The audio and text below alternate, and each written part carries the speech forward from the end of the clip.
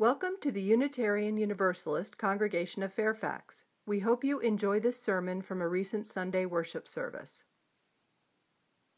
Do you know someone who's been canceled or exiled from a community after harm was done? The term cancel has been used in the past decade or so to refer to the act of rejecting someone en masse.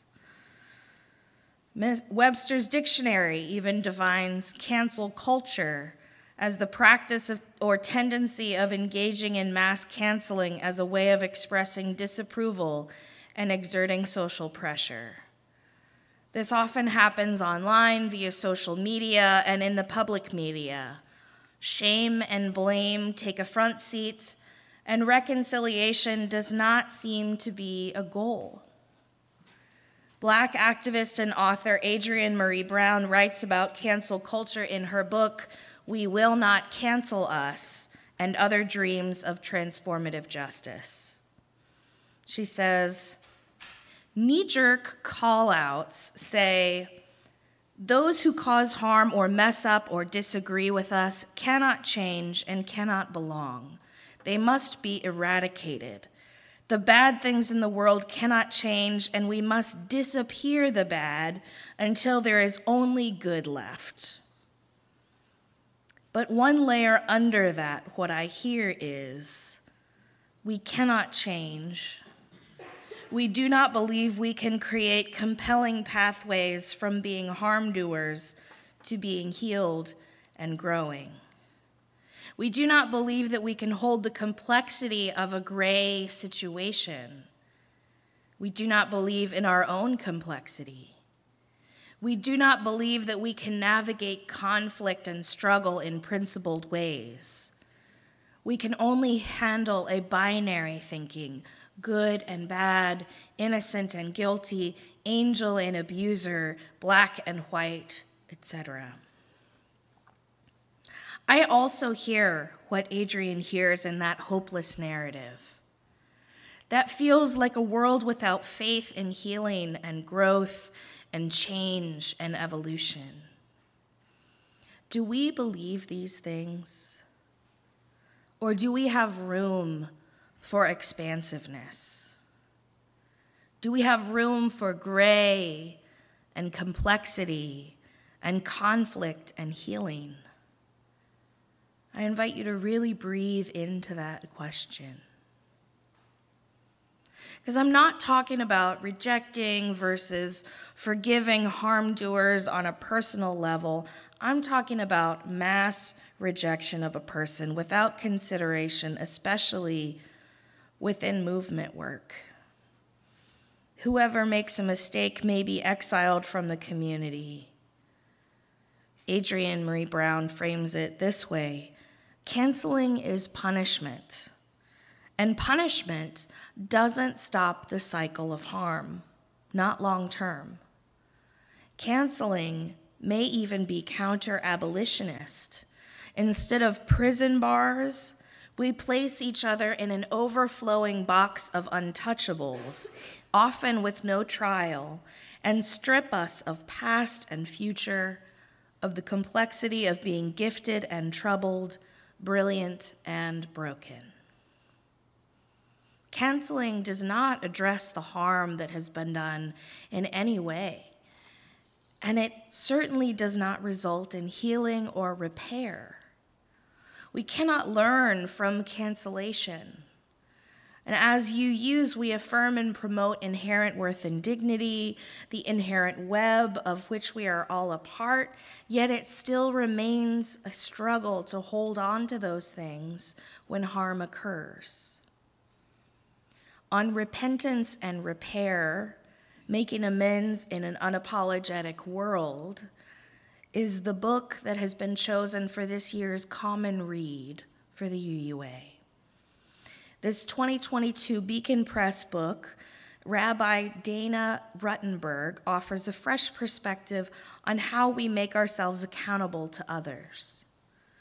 She writes, "We are each, in 1,000 different ways, both harm doer and victim. Sometimes we hurt, Sometimes we hurt others, whether intentional or not. The path of repentance is one that can help us not only repair what we have broken to the fullest extent possible, but to grow in the process of doing so. Rabbi Ruttenberg uses the word repentance, which I believe to be a sibling to an important part of reconciliation and repair. It's the first step in addressing the harm that has been done, admitting and naming the harm that has been done. Christian religion has historically guided people to repent for their sins. The word reconciliation even comes from that Catholic tradition as the sacrament of penance, meaning confession. Methodists have prayers of confession. Baptists have hymns about being a sinner. And Unitarian Universalists believe in universal salvation, that we do not need to be saved from our sinfulness, but that we have a choice and a capacity to do good and create heaven here on earth. That does not mean, however, that we always choose the good. As human beings, we fall short of our capacity for good. We make mistakes. And therefore, a part of our belief in universal salvation comes with the call to remain accountable to each other in moments of harm. It's important for us to consider reconciliation and repair in our personal and wider contexts. And I'm trying to help you explore both the intimate and the ultimate.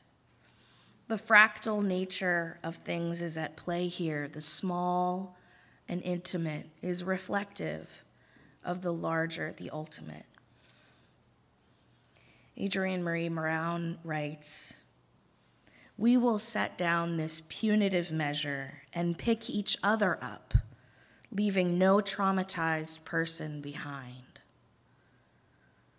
What could we heal if we took on that philosophy, leaving no traumatized person behind? It would take courage and strength and willingness.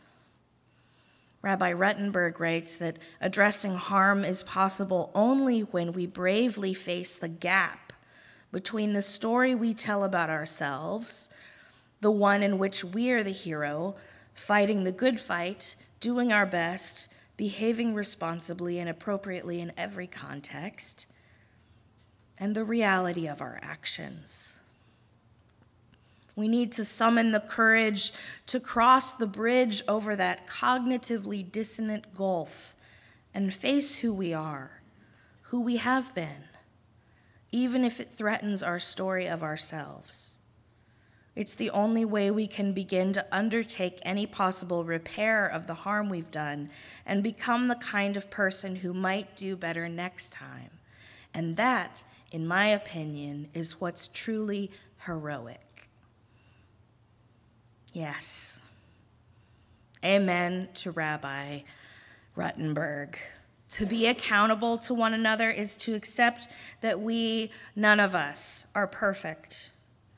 We must be deeply honest with ourselves and each other, beginning again in love. The rabbi continues her explanation of repentance in this context of repair. She says, "The work of repentance demands curiosity, care, and a willingness to face hard things with bravery and honesty.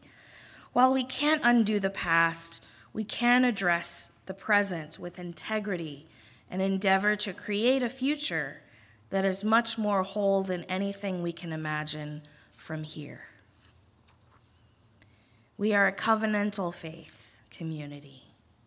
We have written agreements on how we will be together as a congregation.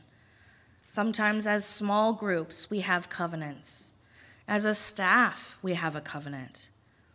And when harm occurs, it's critical that we revisit those covenants. We often read them aloud together when we need to revisit them. And sometimes we modify them for clarity, because we may have learned something new from how they were previously structured.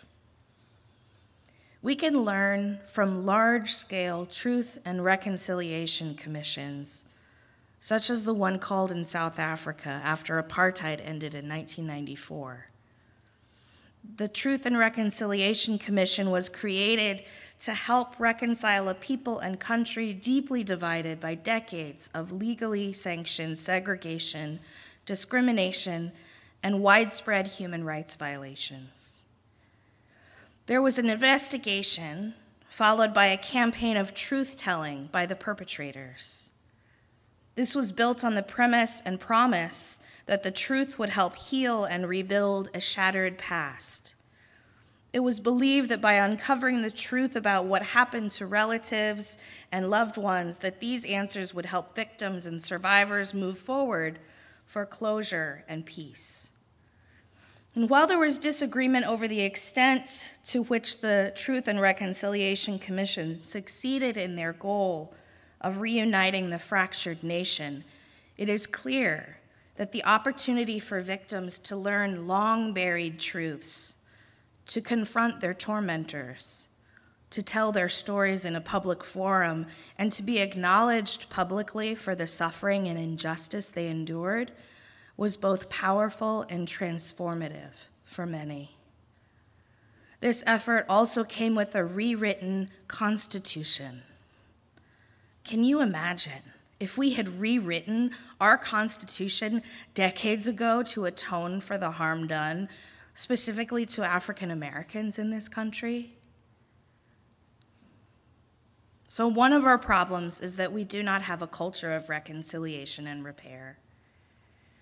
And another problem is that we don't have rituals of repentance in our faith. Because we don't focus on sin, we don't spend much time on repentance. But the time has come for us to invest in accountability, to breathe into our faith in healing and repair. Our silences will not protect or heal us. Only naming and admission of harm can begin the process of reconciliation. So may we seek a right path for our own story, knowing the truly heroic journey is the difficult road of imperfection and growth. May we expand our hearts toward each other, knowing we will falter and we are worthy of grace. Blessed be, may it be so, and amen. Thank you for listening to this sermon from the Unitarian Universalist Congregation of Fairfax. To listen to more sermon podcasts, go to uucf.org/worship-services and scroll down to sermon podcasts.